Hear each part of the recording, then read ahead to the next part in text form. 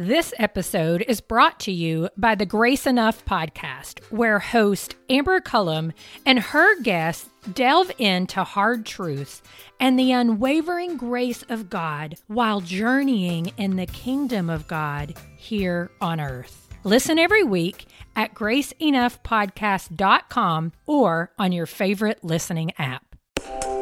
Welcome to the Table Podcast, where we discuss issues of God and culture, brought to you by Dallas Theological Seminary.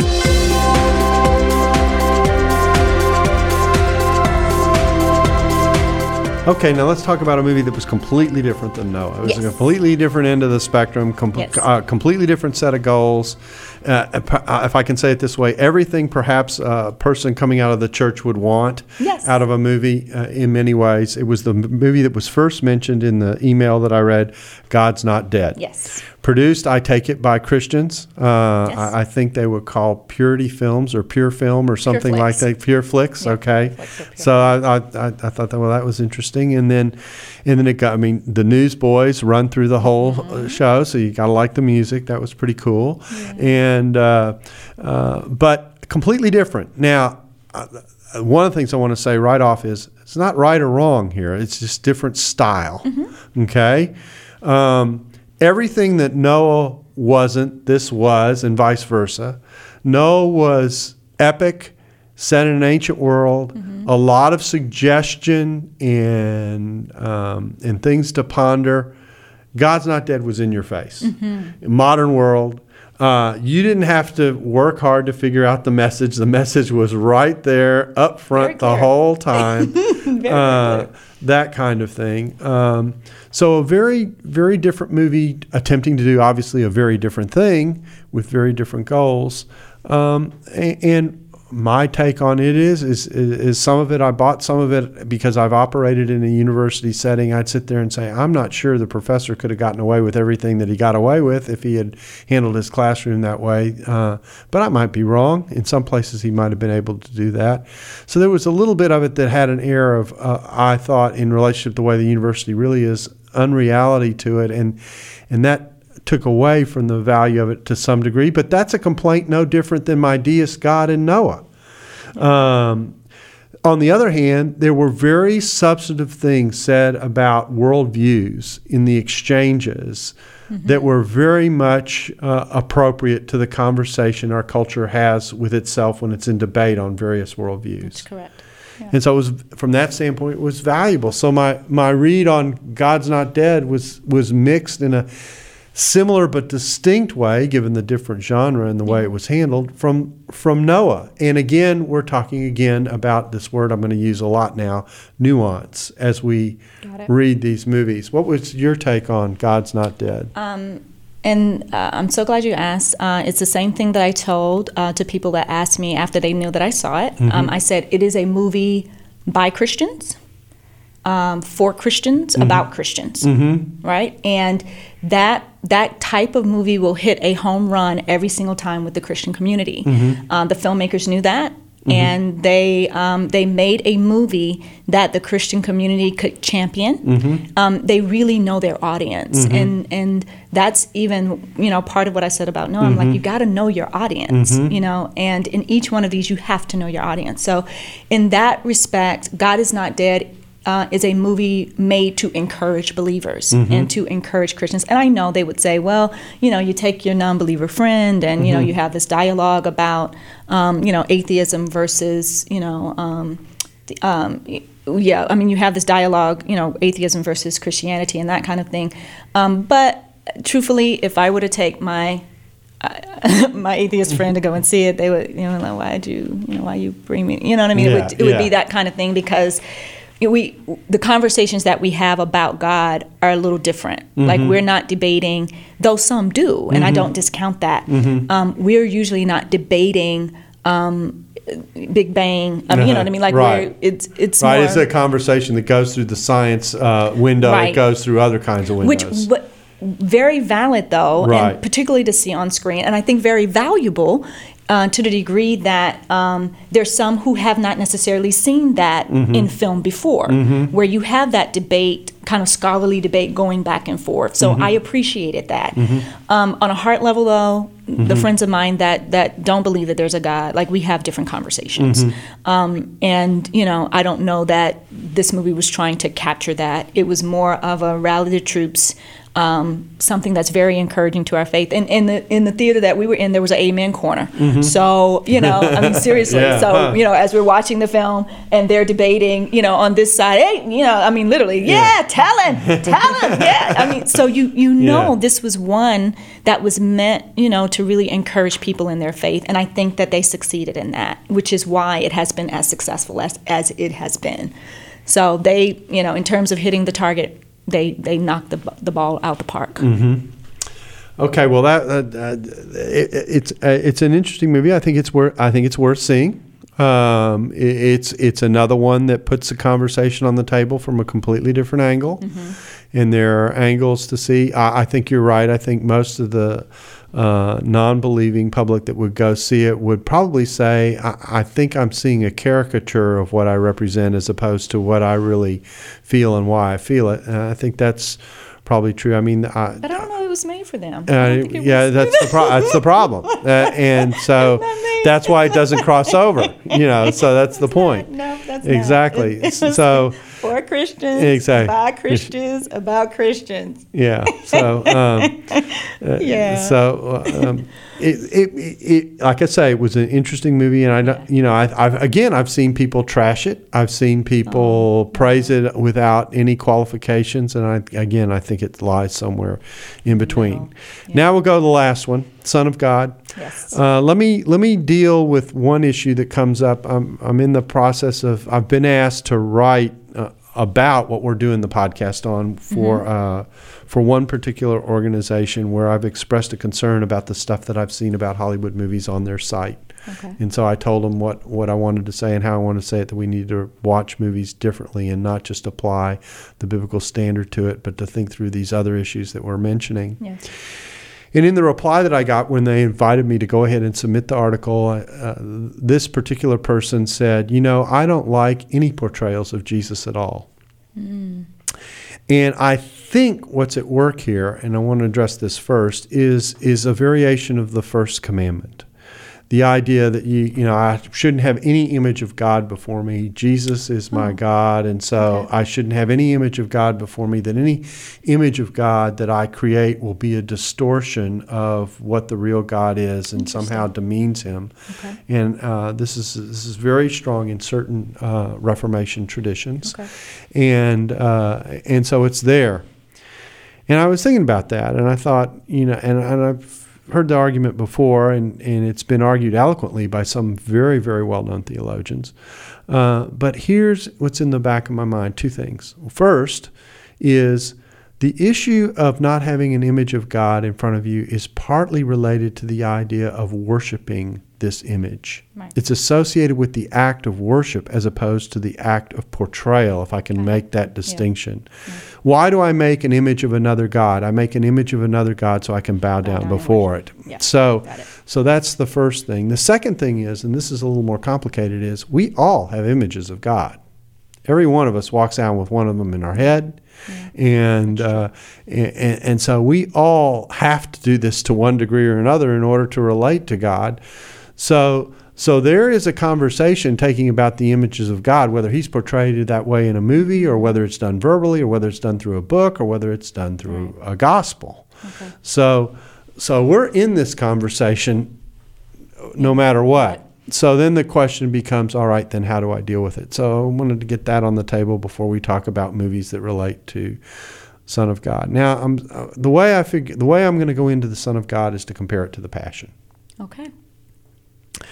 My take on Son of God and Passion was two very different films. Yes. Both trying to stay fairly close to the Bible, but both also taking some license with the Bible. We've already talked about that. Both accounts did that.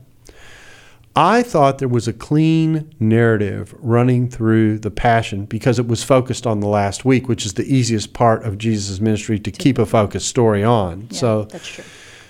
The Son of God, because it took the swath of Jesus' life, even beginning all the way back to His birth, felt more like there's this story about Jesus, there's this story about Jesus, there's this story about Jesus, there's this story about Jesus. But I had a little bit of trouble in terms of the film following the narrative line of what was being covered as we were moving through the various stories. Not that it wasn't effectively portrayed, and there are certain scenes that I thought were brilliant. I remember the first time, this film was a packaging of stuff that was done for the series, The Bible. And in fact, it struck me as a film that looked like it was more made as an adaptation for TV that now is on the big screen.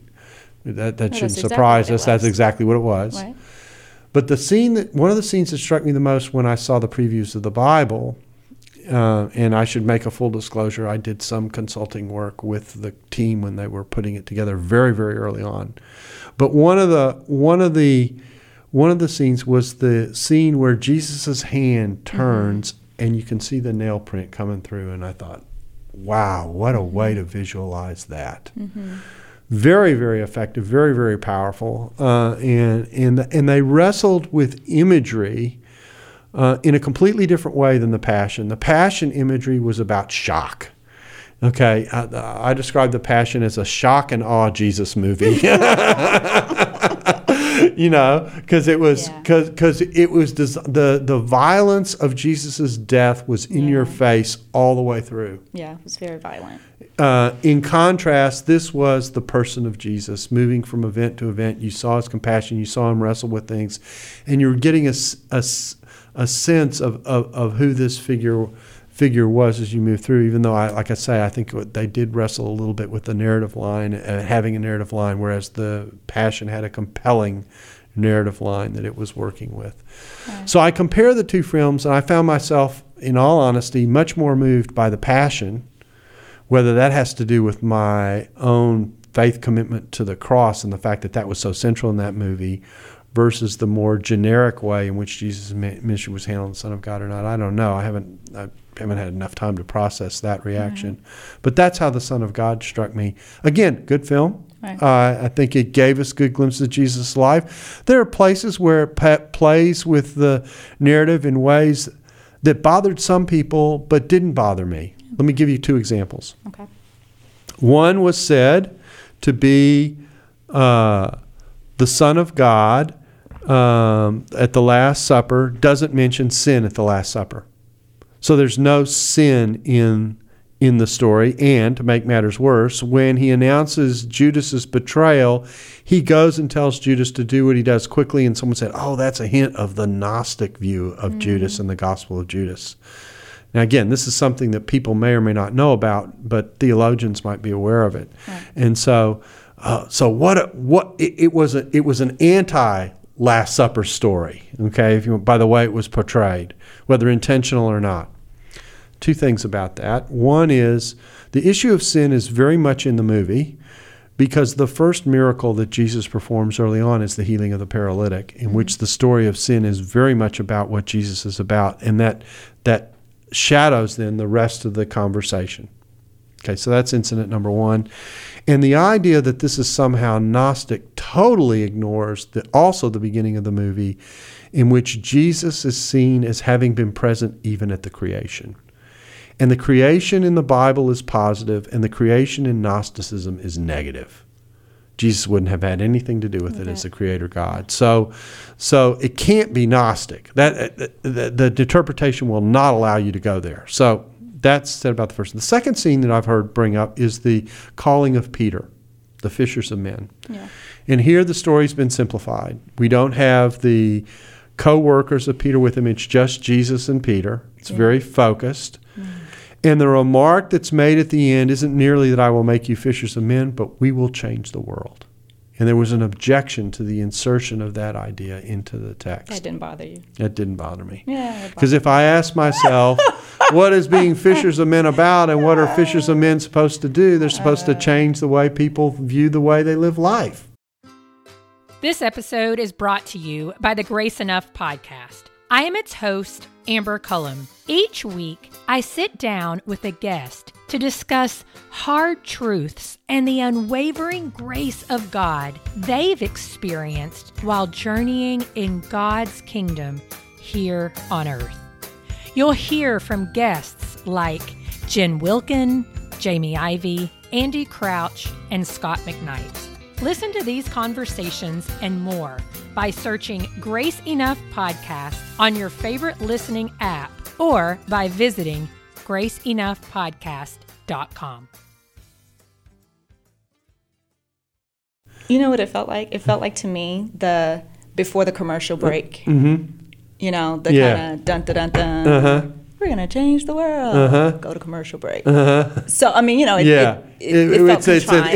It's the pronouncement line that you do in order to take your break before you move on to the next thing. That's what it felt like for me. But I mean, needless to say, I get it. Yeah. So fair enough. Fair enough. So that was my take on the Son of God. So Naima, here's your chance. What did you think of it? Okay, so to address how you said the narrative line was a little fuzzy, I think that was because it was a recut version of material that had already been filmed for the series, for the Bible series on the History Channel. When you are a filmmaker and you go into the project to make a film and just make that film, that script has to be so tight, which is what you saw with Passion of the Christ. That one script has been, it has been fleshed out and fleshed out and fleshed out to its tightest measure to get you from point A to point Z in that amount of time, and to take you on that story. With this, when you have a situation where you filmed hundreds of hours of film, and you did it for a television series, but then you go, you know what? People across the world are not able to watch a 10-hour, miniseries. Let's recut it down to 2 hours and do a film. Then you are piecing together, and you still have the footage, so you can still make a story out of it, but that's a very different process than we're going to shoot this film. That's an interesting observation. Very much so. And then you see the results. Yep. Passion of the Christ still is, worldwide it made over $600 million. It is still to this day the top selling rated R movie of all time, because in that rated R, of course, came because of the violence. And I've only seen it once in life, and I really only have to see it once. That's right. The images are still seared. Yes. Seared in my mind. So I got it. I got it. But the world responded accordingly, meaning we got the story, people went out, and, to this day, it's the top-selling Christian movie of all time. It is considered the most controversial movie of all time. Like, he just obliterated a whole lot of records. And that is the movie, actually, that got Hollywood's attention. It was 10 years ago that Passion came out. Mel Gibson made it for $30 million. It grossed over $600 million. Talk about the little indie movie that could. So, that's when Hollywood perked up and said, whoa, wait a minute, there's an audience here. Now, fast forward, if we compare that, now the Bible series did very good on the History Channel. In recutting it into Son of God, it hasn't had as much of that same push or impact yet that Passion did, because that kind of central through line is missing, and because a lot of people already saw the Bible series. So if you've already seen the series on TV, and now I'm going to go and pay $15 to see, I'm going to go see it in the movie.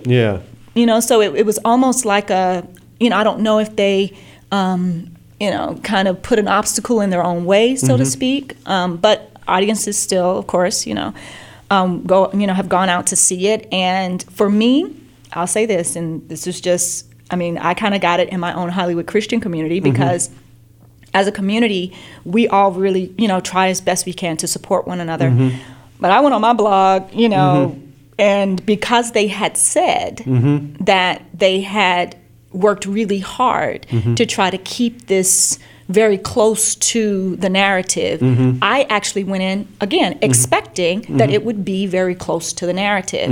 And so for me, I had an adjustment period when I first started watching at least the series on television. I had to adjust and go, okay, this is not quite that, so I have to adjust. And the little things like that with the conversation with Peter, I'm like, well, if the language is there, if the text is there, like, he did not say we're gonna go change the world. Like, what are we, change the world. I was like, man. So in that regard, I probably originally just really had some, just some wrestlings, and Roma is being honored at the conference that I'm speaking at this week, and so I hope to be able to chat and dialogue a little bit more, in that regard. But again, a real big kind of whopping, hey, we got Hollywood's attention, because when that miniseries blew up on the History Channel and those numbers poured in, and it was something like 13 million views or something like that, I was invited to a conference probably within 4 to 5 months after that, where it was a room full of studios and executives and people going, how do we do that kind of series? We want those numbers. What, how do we do this? Who's got the next story? What, it's seen as how do we get a piece of that pie? And they were asking, the family-friendly faith community, how do we recreate this? Because obviously you guys want this kind of material. So when it's all said and done, the series, at least by way of the television series, made huge waves, and the movie has not done as well. But again, a lot of people saw the series. Poorly. It has not done poorly. Yeah, that's right. That's right. To that degree. Yeah. It just probably, in comparison, in the sense that you were comparing the two movies, hasn't done as But across the board, what these 3 films. And even when Heaven is for Real, that comes out the week of Easter. One of my friends was executive producer on that. When that film comes out, and we saw it, and it was a very, very sweet film. And that's one very much like God Is Not Dead, that will be embraced by the family of faith, because it is such an innocent telling of who God is and who Jesus is through the eyes of a child. And in the screening that we were in, quick note, in the screening that we were in, there was an atheist in the room, and she said, I have to call myself a lapsed atheist. I wanted to hate this movie, but the portrayals are so authentic and so real, and the way that this movie was handled, she said, I'm just, wow. Wow. And so, you know what I mean? So in that degree, shows what art can do. Oh my goodness. Yes. Absolutely. So with these kind of 4 movies out the gate and doing so well, Hollywood's going, okay, we're taking notice, we're seeing, and we will create more. Those last 3, though, are all independent films. So, and this is something that I mentioned even to some of the people that were were dialoguing with me. I said, I do not expect the studio system to produce a biblically accurate or Christian-themed movie that the church would be okay with. But the independent films are a little bit more able to do that. God Is Not Dead. Right. Heaven is for Real. They're more able to do that because you are financing your own idea. Like, you're the person that's financing them when you're doing it independently, and you don't have a studio with 50 people that have to sign off on whether or not this goes to screen or not. Yeah. Does that make sense? Yeah. And that is, at the end of the day, that's the bottom line. And I know we don't want to talk about that. Yeah. We don't want to talk about that. Yeah. But that's the bottom line. The bottom line is, this is still a business, and the people that sign the check get the authority to decide what will actually be on the screen. So, God Is Not Dead, the Pure Flix, when they signed the check, they said, okay, we are promoting and putting out this film that that is going to be dear to our Christian community, and it's an independent film. Now, will it make as much as Noah? Probably not. But they also didn't spend as much as Noah. That's right. And it was completely to 2 different audiences. Heaven is for Real. They spent $14 million. That's considered a small budget. That's a very small budget. Movie terms. Amazingly small. That's a small budget. Yeah. Will it do wonderfully? Yes. Right? Because it's a well-made film with a clear message that's, authentically portrayed by good actors. This is not the bad acting kind of thing. It's good actors, and it's independently done, so it will make its money back. And same thing, Son of God. It's made its money back. To to that degree. So those are my thoughts. Okay. Those are my thoughts. That's helpful. I mean, I think that hopefully, what we've tried to do by overviewing these films, and I need to make a caveat because this will probably release after Heaven is Real is out in terms of when it goes online. Okay. But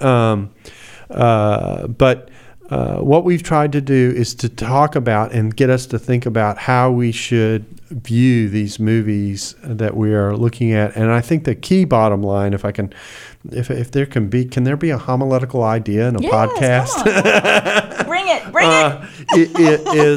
is to assess the material for its biblical faithfulness and veracity as you see it. That's fine.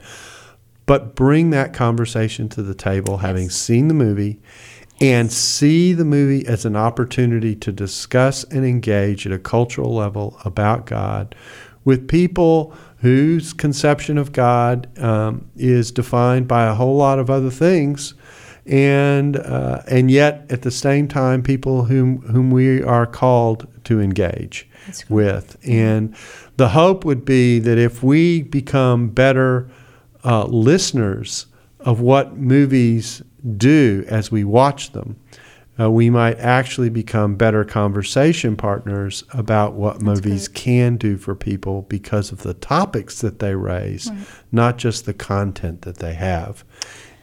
I think you said that so beautifully in the sense that the top 3 movies of all time all have the storyline of a main character that was willing to give up his life for those whom he loved. Mm-hmm. Right? We identify with story, and we particularly identify with the story of love. Top movie is Avatar. The next one is Titanic. Mm-hmm. And the last one is Avengers. Hmm. Those 3 have all done collectively, close to $7 billion. The world said that's a story that we relate to. Mm-hmm. So it's not just Hollywood is making, these anti-God movies. No, they're making movies that they know we identify with and telling the story in a different way, right? Telling the story in a different way. Mm-hmm. As a community, we come to the table and say, hey, that story in Avatar right there, that's our story. We get that story. That's our story. Yep. That is exactly what God did for us. Mm-hmm. Right? Mm-hmm. That is exactly what Jesus did for us. Mm-hmm. Right? Mm-hmm. Avengers, Tony Stark, Iron Man is, he's sacrificing his life. He's going up into the, against the aliens and flying into space, and you don't know if he's going to live, but he was willing. Mm-hmm. He was willing to sacrifice his life, and they thought they lost him completely. We get that story. Mm-hmm. We say, hey, that's our story. That is the story. That is the story. But if we're not engaged in the dialogue, if we're not at that table, we can't even say like, hey, that's our story, right? That's right. So yes, I wholeheartedly agree. Hands down agree. Yes. Well, thanks, Naima, for coming in. I really do appreciate that you were willing to come in a little early so that we were able to get you here in person. It's a pleasure to meet you face to face for the first time. And I'm going to tell you, I hope that we can get you back now and again to do this with us for different movies.